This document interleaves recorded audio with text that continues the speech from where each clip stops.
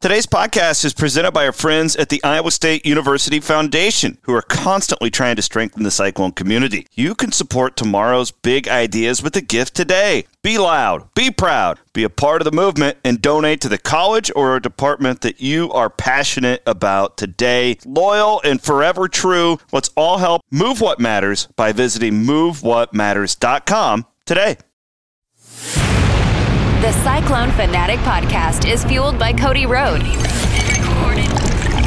and recorded in the Wild Rose Casino and Hotel Studio. And hello, everybody. Welcome to Postgame here on the Cyclone Fanatic Podcast Network. Many of you are watching, well, hundreds of you are watching right now via the stream I see on Facebook, Twitter, and YouTube. We are presented by our friends at Carl Auto Group and Centurion Stone of Iowa. Iowa State, really not much of a contest tonight from BYU, 45-13. It is 12:40 a.m. as I start to record this. We'll be tipping off for basketball in less than 12 hours. Iowa State dominates tonight. We'll go through as much as I can here. This was a dominant first half. Really, the second half in the fourth quarter, Iowa State really lets off the gas a little bit, which is what you would totally expect. Frankly, it got a little bit boring in the second half, which is a good thing. We'll take it, right? We'll take these boring, dominant games like that. But Iowa State's bowl eligible. And theme of the game, there are a couple of them for me, but I'm going to continue to go macro with you guys. You know, I'm watching this game tonight, and it's just one freshman after another, a sophomore here, making big plays for this program. And you just really, really feel good about where Iowa State is going into this new Big 12, right? Probably the opposite of where you are if you're a BYU fan. You just don't have the depth. You don't have the guys up front to play at this level, where Iowa State is imposing its will on these type of teams. And, couldn't do that last week against Kansas. I'd love to see Iowa State start the football game, the way it played the second half of that football game offensively, at least. But nonetheless, you bounce back. And really, a point I made with Brent Bloom on our Wednesday podcast was I loved the way Iowa State's offense played in the second half against Kansas, and I was hopeful that would carry over tonight, and it most certainly did. I thought Nate Scheelhaase called a phenomenal game. I mean, I think that he was playing chess to BYU's checkers, the way he was calling that, especially in the first half. I mean, it was a thing of beauty. When you combine that with a quarterback in Rocco Beck that is really taking ownership of this football team, you can just see it out there. His confidence. He's making tight throws, which oftentimes make you think that something bad is going to happen. But the reason he's doing that is because he has the confidence, right, to squeeze it in there. And it's really incredible when you've got that stuff happening, right?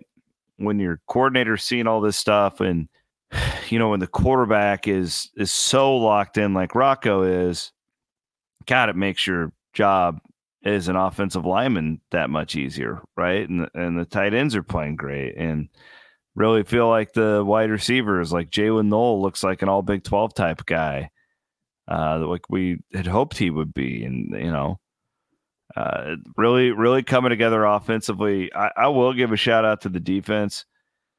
It wasn't perfect, but they hold BYU to 13 tonight. So it would have been BYU's first real possession. They average like 11 yards per carry, drive it right down the field and score. I was pretty concerned because it looked a lot like the Kansas game last week, going after the Cooper replacement. And Iowa State really clamped down.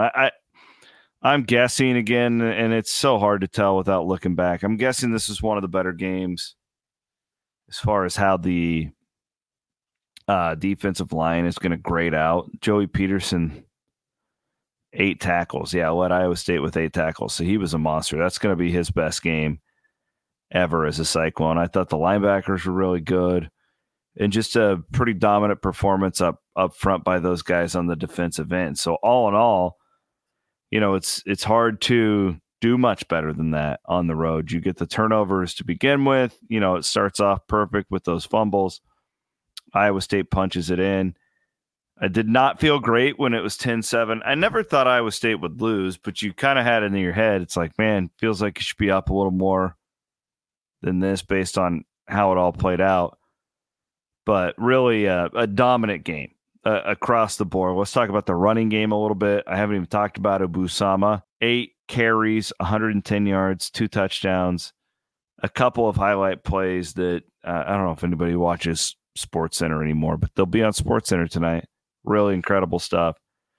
I love the fact that Sama, Sanders, and Norton all got into the end zone. I get a lot of people on Twitter that are asking me like, oh, why don't we have this guy be the key running back and this guy be and I really like the way Iowa State's doing it right now, to be honest with you. I think it's great that they're, kind of sharing the load with these guys. One, it makes it more difficult if you're a defensive coordinator, but 2, it keeps everybody fresh, less of a chance for injuries. And I think that they all bring something to the table. I think Sama's your true home run hitter. Like, he's your guy. Want to break something, you see a hole, you go with Sama. I think Sanders is your more every down back, and Norton is really good for those tough yards. But man, he can shake. He's got a little shake in him that we definitely didn't see last year, albeit he was fighting injuries. But I like the way that's setting up. You look into Texas next week. Really struggled tonight at TCU. They could have lost that football game. They had a big lead. TCU made a big comeback in the second half. Texas will be a touchdown or more favorite. I'm going to have to look at my power ratings after this. I haven't done it yet. But listen, really want to get Jeremiah Cooper back. Probably a smart move by Campbell and the staff to hold him out tonight if you thought he was close.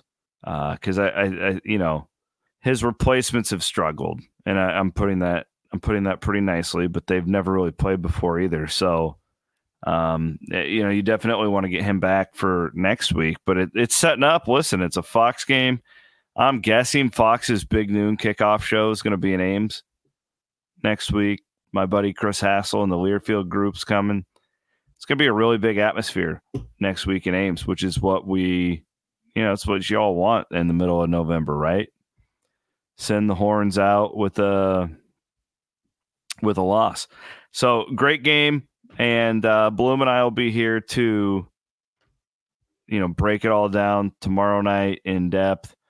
I would really, I'm just really impressed by that setup. That was a bad setup for Iowa State, and despite all of that, because BYU is playing for bowl contention, everything going west, late kickoff, Cooper out.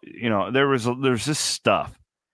You thought Iowa State was the better team. Anybody who's watched these teams thought Iowa State was better, but it was still weird, right? Going there for the first time, all that.